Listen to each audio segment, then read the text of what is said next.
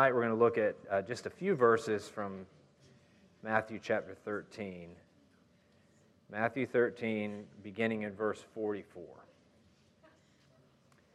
The kingdom of heaven is like treasure hidden in a field, which a man found and covered up.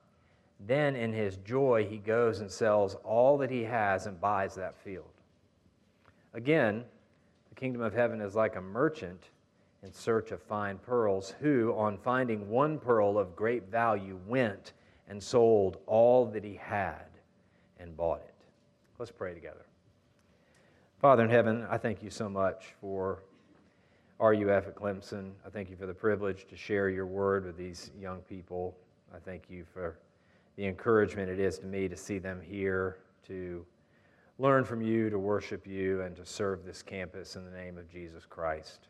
And I pray that you would just bless my words to them, and may your word take root in our hearts. I pray in Jesus' name, amen. So I got a quiz. I want you to see if you can figure out what these things are. These are names of things. Centenary, Pink Star, Cullinan, Blue Moon of Josephine, Pink Legacy, Graf Lessetti La Rona, Oppenheimer Blue, Hope, Regent, and Kohinoor. Good guess, but no.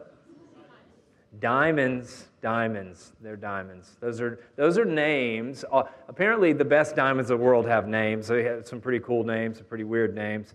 Those diamonds are some of the largest, most valuable, most unique, beautiful diamonds in the world, ranging in value from around $50 million each to $400 million. And one of them, the Kohinoor, I don't know if I'm pronouncing it right, diamond, isn't valued. It really is, like people say, that it's priceless. It might be worth $20 billion.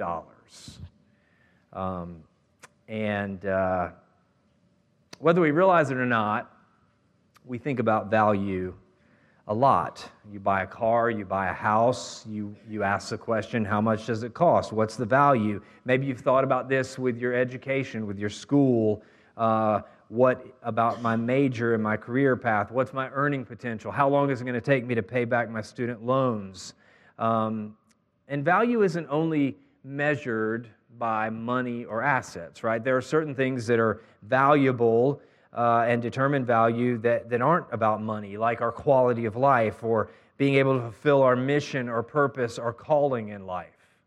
We believe that life itself is valuable, that it's precious, that you can't put a price tag on it. So as we think about the kingdom of heaven being priceless and worth it, not worthless, worth it, I want to ask you this. What is precious to you?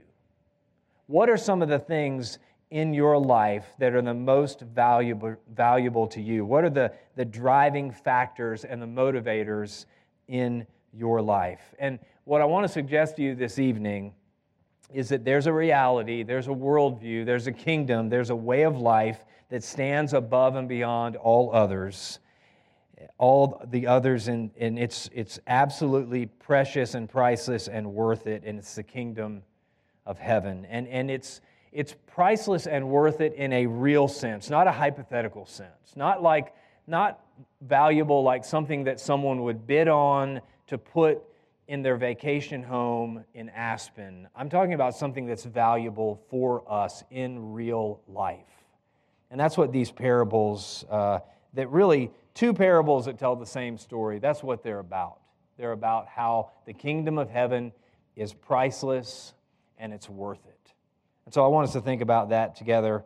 First of all, the kingdom of heaven is priceless, and I'm sure you maybe have talked about this already this semester, but what is the kingdom of heaven? If you wanted to make people look at you like you're from another planet, come into the student center and hang out, and then when somebody walks up who you know from class, they say, "Hey, what you been up to lately?" "Oh, I've just been thinking about the kingdom of heaven." They're going to look at you like you're crazy. But the reality is the kingdom of heaven is actually priceless. And for us to think about what that means, we have to know what the kingdom of heaven is. So that's what I want us to do first. When we think about how it's priceless, let's think about what the kingdom of heaven is, and let's think about it backwards. So, kingdom of heaven, what is heaven? Heaven is for real, not just because there's a book about it, not just because some people say they've seen the light. Heaven is for real because we know it deep down in our hearts. We know, the Bible says that eternity has been written on our hearts. God has written eternity on our hearts. We also know about it because the Bible itself teaches about it. And what is it that makes heaven so powerful and precious? It's that God is there. God's special, loving, gracious, perfect presence. And heaven is not tainted by sin. It's not tainted by, there's no sickness or tears or death or pain or sorrow. It is a place of perfect rest and serenity and peace. Jesus said it this way before He went to the cross: "Let not your hearts be troubled. Believe in God, believe also in me. In my Father's house are many rooms. If it were not so, would I have told you that I go to prepare a place for you? If I go to prepare a place for you, I'll come again and I'll take you to myself, that where I am, you may be also." So the Bible teaches that heaven is a real place. It's a place where believers' souls go when they die. It's the end game of the kingdom of heaven. So we start backwards. Heaven, kingdom.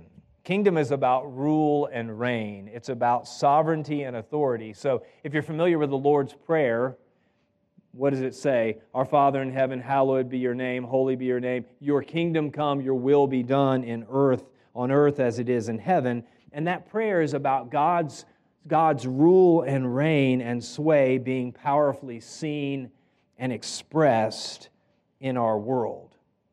And so in the Sermon on the Mount, Jesus tells people these are the priorities and the principles that should shape your life.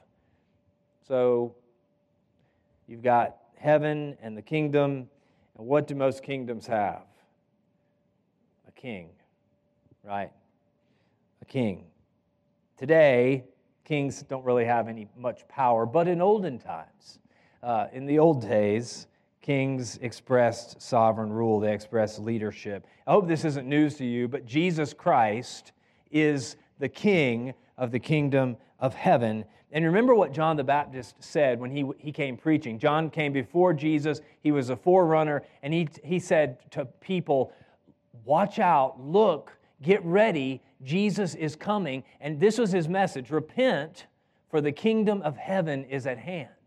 And then when Jesus came on the scene and his ministry was to the people, he said the same thing: repent, turn from yourselves and your sin, because the kingdom of heaven is here, it's at hand.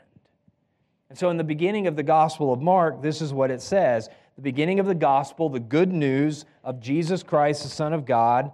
And then it says this in verses 14 and 15. After John was arrested, Jesus came into Galilee, proclaiming the gospel of God and saying, the time is fulfilled, the kingdom of God is at hand, repent and believe in the gospel. So what Jesus was saying is, believe in me.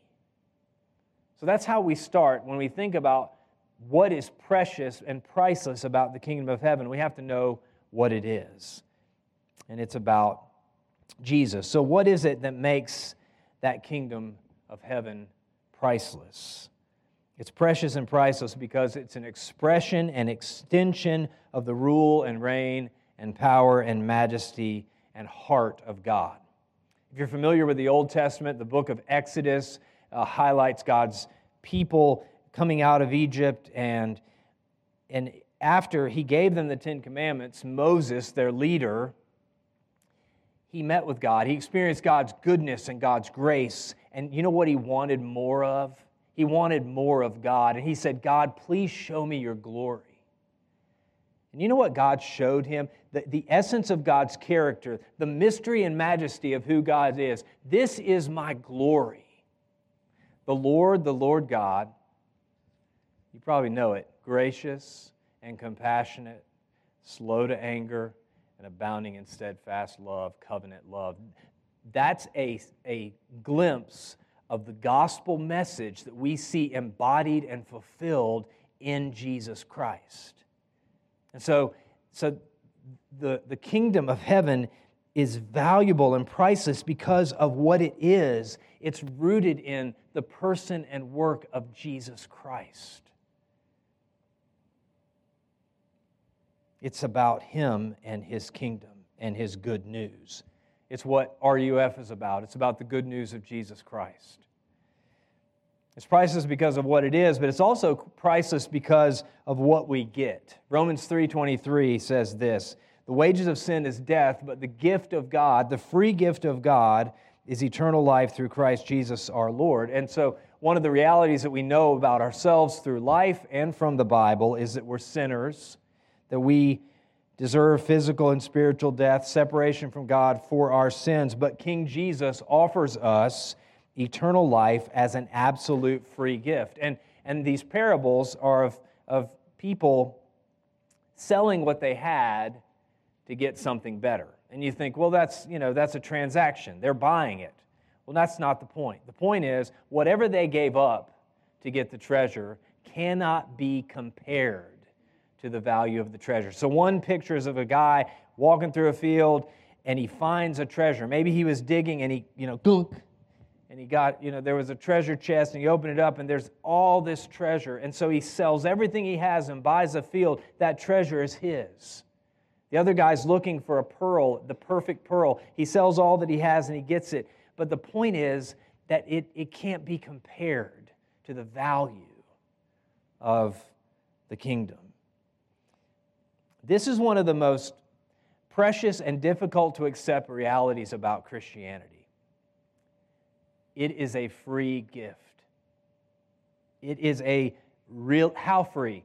Really free, totally free, absolutely free, fully free. We are hardwired to think, well, I know it's basically free, but I've got to do something to earn it.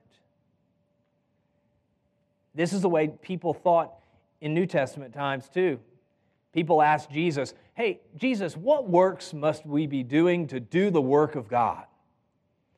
And Jesus said in John 6, this is the work of God, that you believe on Him whom God has sent. Believe in me. So how do we get the kingdom of heaven? We raise the white flag of surrender, and we say to God and to ourselves that we can't make up for our sinful guilt. We entrust ourselves to God. We surrender our lives to God. It's precious because of what we get. It's free. Have you surrendered your life to Jesus Christ? Have you surrendered yourself to the care of Jesus and accepted the free gift of eternal life? It is precious because of what it is. It's precious because of what we get, and it's also precious because of what it gives. You know these words, right? For God so loved the world that He gave His one and only Son. The kingdom of heaven is priceless, not only because it's an expression of God's rule and reign and power, not only because it's an absolute free gift, it's priceless because of what it gives. What we get with and through and in Jesus Christ and His kingdom is absolutely incredible. And it touches our past. Excuse me. Anyone here, I know the answer to this, have a past? Anyone made mistakes in your past? Anyone carry guilt and shame because of things you've done in the distant or not so distant past? Here's the reality. We've sinned against God. We've sinned against ourselves. We've sinned against others. And on top of that, you add to that the ways, the wounds and the scars from the ways that other people have hurt and used us in life. And one of the precious blessings of the kingdom of heaven, of the gospel of Jesus Christ, is that our past and our sins can be forgiven. They can be washed away by the precious blood and the perfect life of Jesus, no matter what you've done in your life. No matter what your past is, no matter your history, your struggles, your sins, your secrets, your scars, you can be accepted and forgiven and washed and renewed and loved and set free by King Jesus. And it doesn't mean everything's going to be fine right away. There's still things that we have to work through in life, and there are lasting impacts of sin, but the guilt of our sin and the penalty and the punishment that our sins deserve are put away by Jesus. This is one of the blessings and the precious realities of the kingdom of heaven. It's not only about our past, it impacts the present. The past meets the present. Jesus said this in John 15, I am the bread, I'm the vine, you're the branches. Apart from me, you can do nothing. So the kingdom of heaven, the gospel of Jesus Christ, impacts our lives now in the present. How? God gives us power through Jesus. Believers in Jesus have the gift of the Holy Spirit. We have God's Spirit living in us, who enables us to say no to sin and yes to righteousness, to walk in God's commandments, to live in newness of life. We experience His transforming power and help and hope as we make use of the tools that He's given to transform and change us. Those tools are simple: prayer, reading God's Word, worshiping God, fellowship. It's one of the things that I want to invite you into. You're here, you're part of it. Invite you deeper into the fellowship and community that you have in RUF, that you can have in a local church. Come out of isolation, out of the darkness, and live with people who can lovingly speak into your life, people who care about you, and who will look you in the eyes and say, what are you doing? God's kingdom is precious because of what it gives us. Not only it impacts our past and the present, but it impacts the future. Your lives are full of potential and dreams and hopes and next steps. What are you going to do when you graduate? You're going to go to grad school? You're going to get a job? Where are you going to move? Here's the reality. The kingdom of heaven never ends. Through Jesus Christ, we get abundant life now and eternal life forever. This is the message of the Bible. Your best days are ahead of you. I'm 48 years old. I can do the math. I'm on the back nine of life. My best days are ahead of me because the kingdom of heaven has promised me through Jesus an eternal destiny.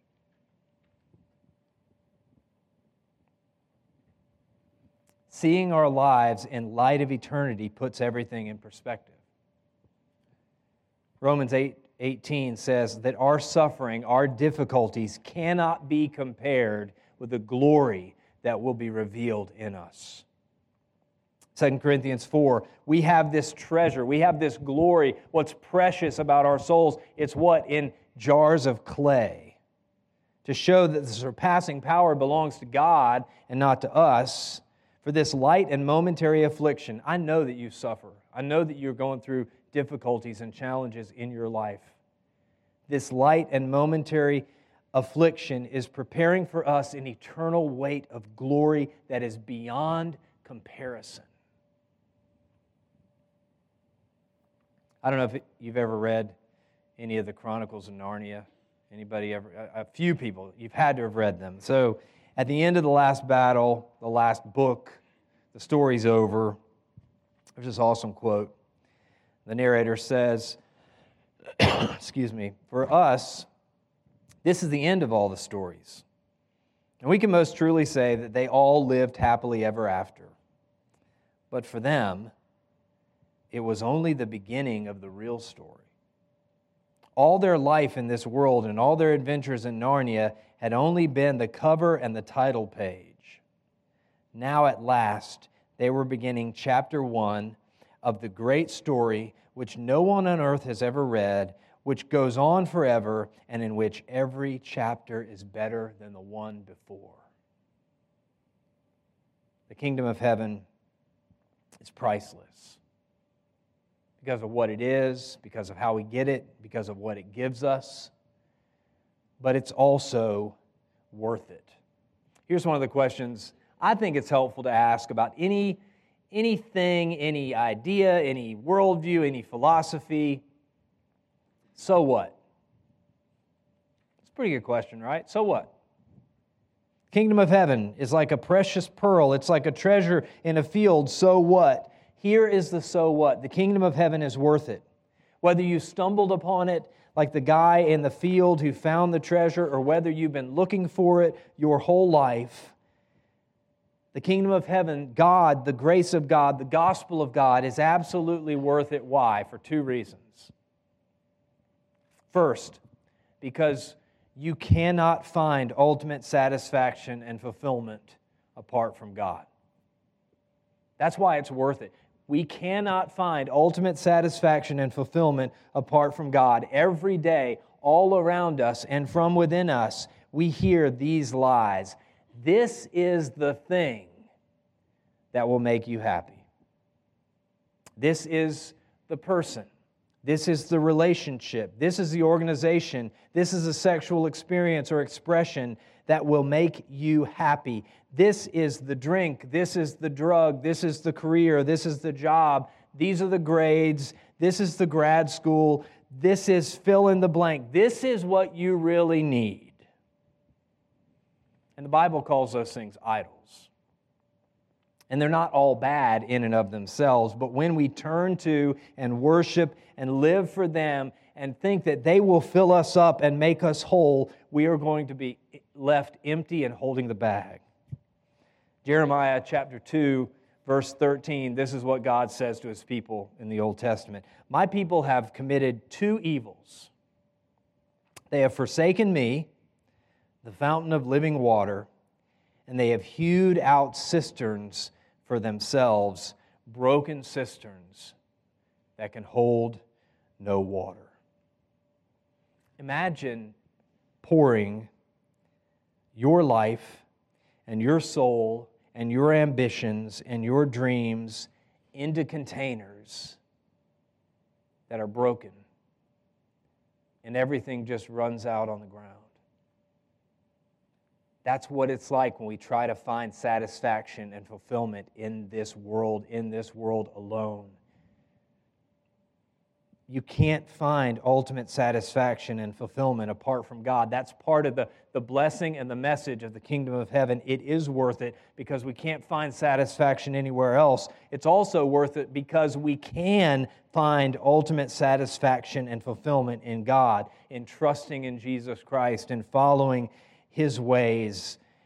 And it doesn't mean life will be easy. One of the things that's precious about Christianity is that it is a religion of full disclosure.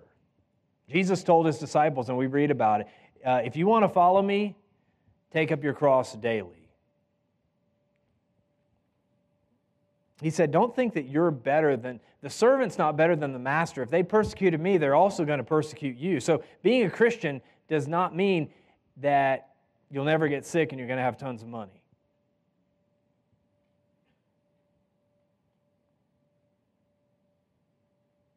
But it does mean that what we give up